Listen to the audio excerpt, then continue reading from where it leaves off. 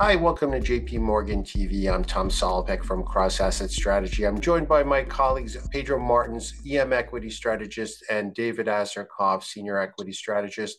We've all been focused on what inflation has been doing. We've seen markets very excited by the pace of disinflation, and now the question is, where do we go from here? Given that we're worried that the pace of disinflation may be slowing from here, and also with inflation expectations kind of getting back to near where they were in the pre-COVID period, how much uplift there is from that going ahead. So let's hear first from Pedro. What are your worries in terms of inflation going up from here? And of course, we're all noting the uptick in supply chain pressure and shipping costs and this sort of thing. So what are your worries about inflation from here for your markets? Hi, Tom. The road bumps for EM equities to outperform remain primarily driven by the US exceptionalism. So the famous dollar smile has been an obstacle for EM on two levels: growth and rates/inflation. It seems that investors need to see the cycle completing in the US, GDP and inflation going lower to validate the cuts before a sustainable bid for EM equities emerges. So starting with growth, and then I get back to our inflation question. So as you know, JP Morgan forecasts US GDP growth to significantly accelerate into the second and third quarter of this year to near zero. So ex ante, this should drive the EM versus DM GDP growth to accelerate into 2024 and favor EM equities. Historically, this growth differential between EM and DM has been an important driver of the relative performance of the respective equity markets. Yet we sense that most investors might act exposed. Some of our clients that started 2023 underweight on US equities got burned.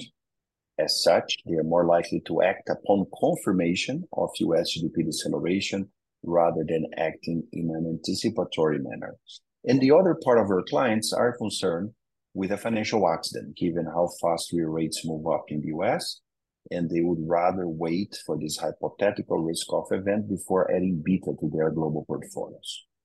Now, back to your inflation question. Its direction, it's critical at this juncture to encourage global investors to move assets from the US to EM.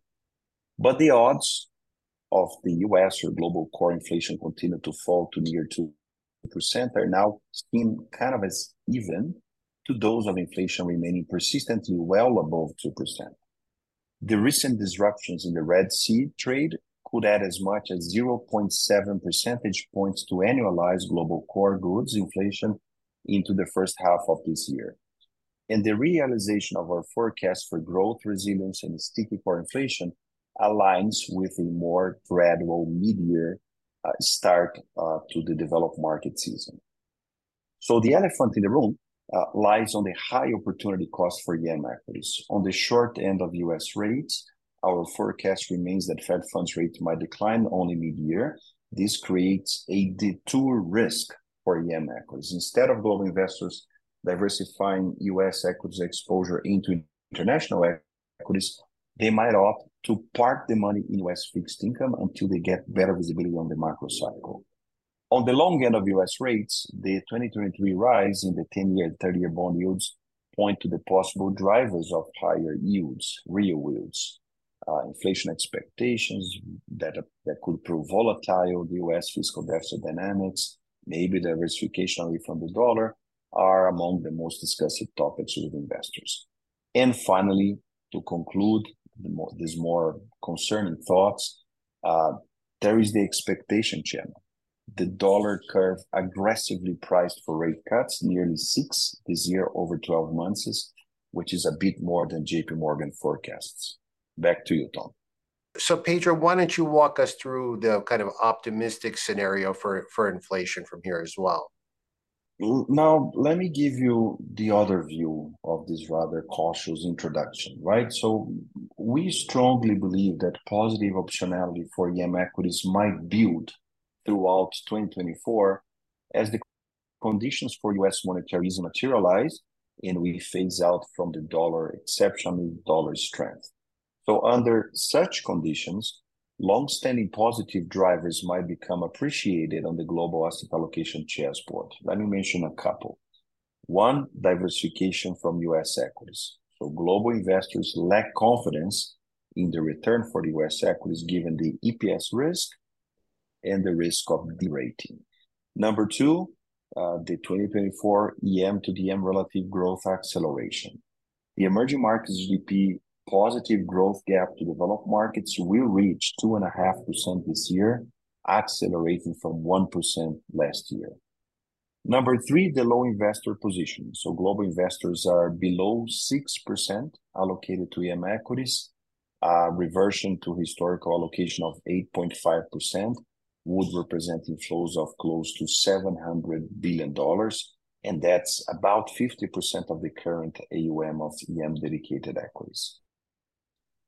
Next one, valuation. So we are, EM equities, trading at a wider than historical discount to developed markets, both on forward PE and price to book. And finally, simply the dollar weakens. So for each 1% lower broad dollar, historically, the median advance on EM equities has been 3.5%. So it's kind of hold your horses, not extremely constructive now, but we see that optionality building. And for now, we are using our risk budgets to focus on endogenous investment cases, the overweight on India, Saudi, Mexico, and to gain indirect exposure to this EM GDP growth gap that is favorable via overweights in Brazil, Thailand, and Indonesia. Great, thanks, Pedro. Let's hear from David right now. David, you're in Cape Town. I don't know, can you see the Cape of Good Hope through your window? I can see Table Mountain, but yeah, I've got the mountain view, not the sea view. So life is still pretty good. Okay, very good. So given the markets you cover, we often look to you for views on geopolitics, and this is really touching exactly the stuff you look at with the shipping costs, shipping disruptions, and So, what's your view on inflation and how it's feeding into your markets? I think there are a couple of things going on. When I divide my universe into my sort of MENA, Saudi, UAE, dollar pegged countries, they actually want to see the strong dollar. They actually don't mind a little bit of US inflation if it keeps essentially the Fed from cutting and it keeps the dollar strong. When I look at markets like Turkey or South Africa, which really benefit when EMFX rallies, these guys really want inflation to come down so the Fed can start cutting. I think on the geopolitics side, though, obviously GCC markets are in the eye of the storm. They're quite close to the Israel-Gaza conflict. They're quite close to the conflict in the Red Sea. So to a certain extent, they've been nervous, but to a very, very small extent. Saudi markets have had a great 2.5 months, and there isn't much geopolitical risk premium, or it's not even geo, it's more local political risk premium built into the Saudi market. And so I think on a medium to long-term basis, we're still big bulls on Saudi, especially the mid caps.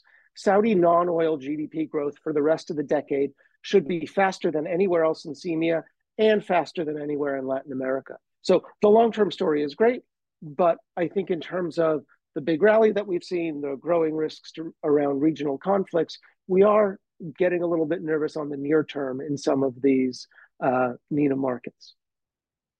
Thanks, David. Let's talk a bit about China right now. If we've had, these shipping costs jump up by many times, so if we've seen these shipping costs jump, the China deflation is kind of the counterweight to that. So Pedro, can you talk a bit about what's been the impact of China for your markets, and maybe touch on both the macro and the equity risk premium, what it means for EM investing? Indeed, in China, inflation is not a topic of concern or a major focus of discussion, not a problem at all. I would start saying that there is some small appreciation from our clients on our tactical overweight China equity calls. And that's coming from the very strong quarterly GDP growth that will extend at least up until the end of this first quarter, and that's led by policy support. Full year 2024 GDP growth is going to be around 5. It's also appreciated by the very low investor positioning expectations, and to the fact that MSCI China is trading now at more than 1.5 standard deviation below historical average. And historically, it has been there below 1 standard deviation only 15% of the time. And we see sticky EPS growth in China around 15%. So that's the small appreciation part we get from that. But unfortunately, there is big pushback from clients on the static overweight call. I would say foreigners do not want to go overweight China, and that's a general thing to say. Few angles. On the equity risk premium front, generalizing US based clients, there is institutional pressure for the real economy, for the pension funds to have measured China risk or less risk. Generalizing European clients, they fear the one-man show risk. So power centralization, yes, fellows around taking decision with asymmetry of information and making mistakes. And obviously, Taiwan is the line of the sand. And all these discussions create a very high difficulty to calculate equity risk premium on geopolitics or domestic risks on the Beijing domestic pendulum, at times supporting, at times challenging local business.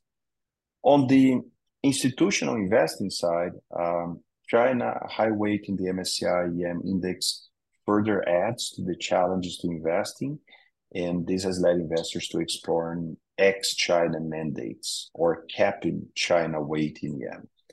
Some clients are modifying investment mandates in EM towards 50% MSCI EM standard, 50% MSCI ex-China, which effectively means that China neutral weight is going to be halved. And over the last year, tracking the AEM equity mandates ex-China, they're growing very fast. There's already 44 of them and counting. The amount is small, but surpassing $10 billion already. And finally, on the fundamental side, I think investors basically see that aside from policy support, temporary policy support, China potential growth is trending down towards 4%. And that reflects the US-China conflicts through technology decoupling, the supply chain, global relocation, geopolitical tension, so on and so forth. So this combination of cyclical GDP acceleration in China, led by policy, but a structural negative view on equity risk premium, I think it basically invites investors to sell China into strength and rotate into other zip codes in EM via two channels. EM growth compounders, India, Saudi, Mexico, Indonesia, and indirect exposure to China GDP via Korea, tech supply, Brazil, Chile, Middle East, commodity supply, and Thailand, tourism. Thanks, Pedro. So let's hear from David on the same question, which is the impact of China on your markets in terms of specifically touching on this theme of deflation, and also great to hear some of the local perspective you're getting on the ground in South Africa. Right. A couple of things about South Africa. South Africa within EM is as dependent on China as basically any other country. There are a couple of big caps in the index where China's the main market or where most of the assets sit. And China demand for commodities, particularly on the PGM side, but also iron ore and coking coal and manganese are big drivers for South Africa in terms of trade and for the currency. So I would say the number one, well, aside from US elections, the number one question I'm getting from investors in South Africa looking out at the world is what's going on with China. And I must say that there's not a lot of huge belief that China will be able to hit their 5% growth target. And there are some people who suspect even if GDP is reported as 5%, it won't feel like a real 5% growth story when it comes to things like commodity demand or consumer demand. So at least from the perspective about as far south as you can get on the planet, there's a lot of skepticism towards the China growth story. Great. Thanks, David. Thanks, Pedro, for joining us. And thank you all for tuning in to JP Morgan TV.